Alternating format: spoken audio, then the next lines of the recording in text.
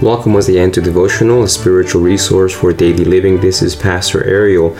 We are starting a brand new quarter with a brand new lesson, Oneness in Christ. This is the lesson for Monday, October 1st. This is lesson number 3.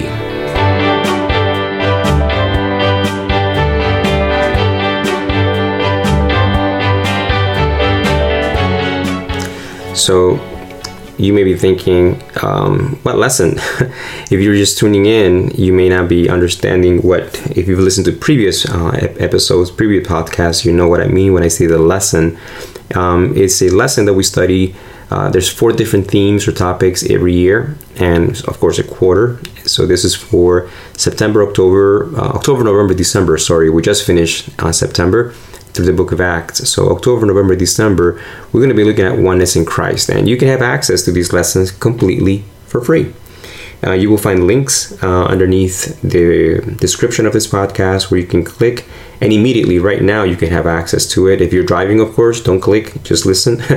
And when you get home, open up the podcast again and click on the links, and you'll be led to a web browser, and you can have access immediately to the lesson, or you'll be able to download it to your phone. Or, like I said in the other episodes, I believe it's $11 a month. You can subscribe for the hard copy, which is what I have before me. So we're now looking at Monday. We're transitioning from the perfect, harmonious coexistence that we looked at yesterday and that bumper sticker. Now we're looking at the reality of what we have, what that bumper sticker is in reality. Each of those letters, though they may form one word, in our human experience, just look at the news and you'll see how divided we are. And not just because of or in religious matters, we're just divided, period. Economically, ethnically, etc. We have a difficult time coexisting with one another. And Jesus presents himself as the solution. When we look at him being lifted up at the cross, that's what draws us to him, and in turn draws us closer to one another. So now we're going to be looking at the consequences of the fall, and of course I'm only going to focus tidbits. I'm not going to do an exhaustive commentary on the lesson. I'm just extracting little things here and there. I want to encourage you, go ahead. There's much more that you can glean from these lessons. It is super rich. We're looking at one of the manifestations of how sin began to bring fragmentation and division. It destroyed that oneness, that harmonious oneness that reflected God's character. When he said, let us make man in our image, there was that oneness, that harmonious character of God working with the three Godhead, working together in harmony to create us in their image with that oneness.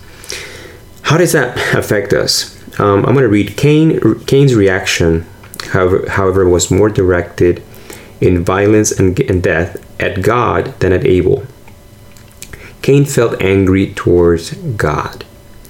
I remember the first time I recognized that. I had been reading the Bible for, maybe a year or so, going over and over, and it dawned on me. All along through my childhood, I thought Cain was angry at his brother. But if you read carefully that narrative in Genesis chapter 4, Cain is actually angry at God, but he's taking it out on Abel, which goes back to what we looked at Saturday afternoon, right? God wants to restore harmony between us humans by initiating restoring the unity between us and him. When that is severed, we cannot but be separate from one another.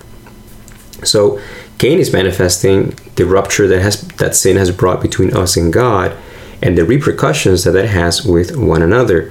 And though Cain is angry at God, he'll take it out on another human being, namely his brother. So we can, say a lot from that. And all I'm going to say is Ephesians 4:26, right? Be angry, but do not sin. Be angry and do not sin, and do not let the sun go down on your wrath. I'm sure we have heard sermons, read that verse many times. But I think we need to be careful of not reading too much into that verse. It doesn't say don't be angry. It says be angry. Angry is an emotion. It's a reaction. It's a response. And it doesn't have to end up in sin. So I think we need to, first of all, embrace that reality. You and I will get angry. In fact, the Bible says God gets angry. Of course, he does not get angry over people cutting him off in traffic. That's not the same. He's not provoked the same way we are. When in the few times that you see, Jesus mentioned as having anger in the Gospels, is specifically, when he's at the temple overturning tables. We just read this past Tuesday at a small group that Jesus was angry at the hardness of the hearts of the Pharisees when he asked, is it lawful to heal a man's withered hand on the Sabbath or not? Is it lawful to save life or to kill? And the Pharisees would not answer. That made Jesus angry, the hardness of the heart, the choice to resist. But that's not necessarily why we get angry. Our anger is self-centered. And even that, it's allowed per se. Paul doesn't categorize what kind of anger we get to experience. Of course, righteous anger would be something that I want to experience more and more. I want to hate sin. I love the sinner, but hate the sin. I want to experience that same anger that Jesus had in that temple. He wasn't angry at people. He was angry at what sin had done in them, and he wanted to correct that with passion, with conviction. So get angry. Even if it means someone cutting you off, you'll react with anger. But because of the Holy Spirit, because of the grace of God, you can experience that anger and yet not sin. Having emotions is not necessarily the sin itself, but how we allow those emotions to carry us through, where they lead us to. And so we get angry. And, if you're like me, sometimes anger makes us do or say things that hurt other people. Or other people, because they get angry, will say things to us or do things to us in that anger. How are we supposed to react? Someone is angry at you, and so you remember that saying that says, don't get angry, get even? Have you ever heard that? Don't get angry, get even. That's a lie. What that's saying, that's masking revenge. When I say don't get angry, get even, is, if you want to paraphrase it in truth, what it's really saying is, you're angry. Don't just stew over what that person has done to you. Don't just lose sleep. Figure out how to hurt them back. Use your energy for that. Now, that's not very Christian. So as Christians, we cannot embrace that belief of don't get angry, get even. That's just saying use revenge. Quench your anger with revenge. And that's definitely going against Ephesians 4:26. Be angry and do not sin. So what do? Get humble. If someone is angry at you and they have said words that are cutting, words that are hurtful, or done things that are hurtful, don't get angry. Do get angry, but get humble. I guess that's a much better way of approaching this emotion. Instead of the world's way of get angry, get even, use revenge to quench your anger, pretend that you're not. The Christian is real. You're angry. Own that. Don't deny it. It's there. But what are you going to do with it? Take it to the Lord. Tell him why you feel angry. And then say, Lord, give me a heart like yours. Because we just read that Cain was angry at God. And Cain, maybe, I don't know what went through his mind. For me, he's a big bully. He couldn't do something to God. Of course, God's bigger than him. So he takes it out on his little brother. But maybe he's thinking, I really can't get to God directly, but I can get to God by hurting others.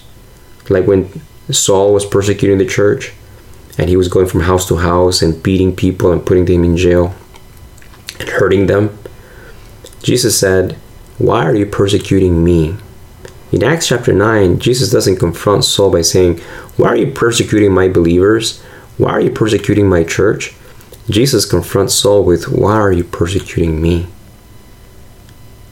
Maybe Cain figured out what Satan knows too. If he can get to us, he can get to God. And so what Cain may have been doing is trying to somehow take out his anger at God indirectly through Cain. And even though Cain is doing things that hurt God out of anger, God comes and speaks to Cain.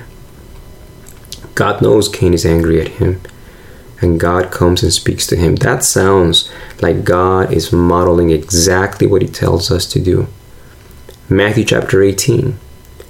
Moreover, if your brother or sister sins against you, go and tell him or her his fault between you and him alone. That's Genesis chapter 4. Jesus didn't just tell us what we need to do. He modeled it for us from the very beginning.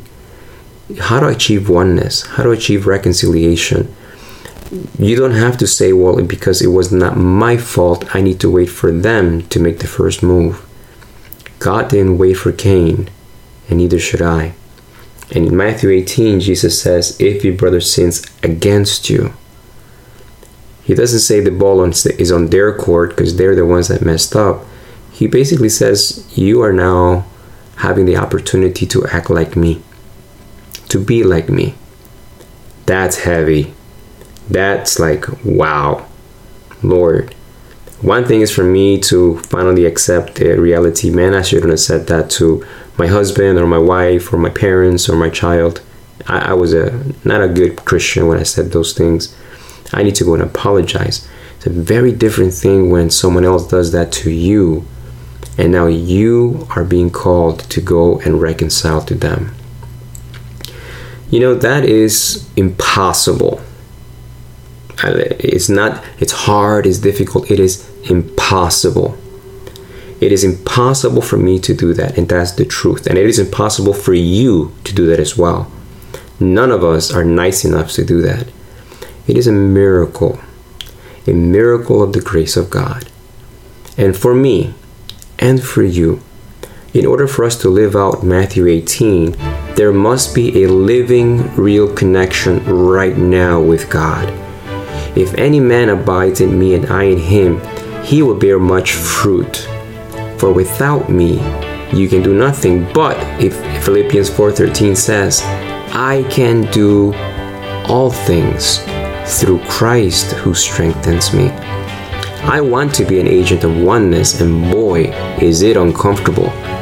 Not impossible if I am with Christ, but separated from him, oneness will never be achieved in my family, in my marriage, in my church.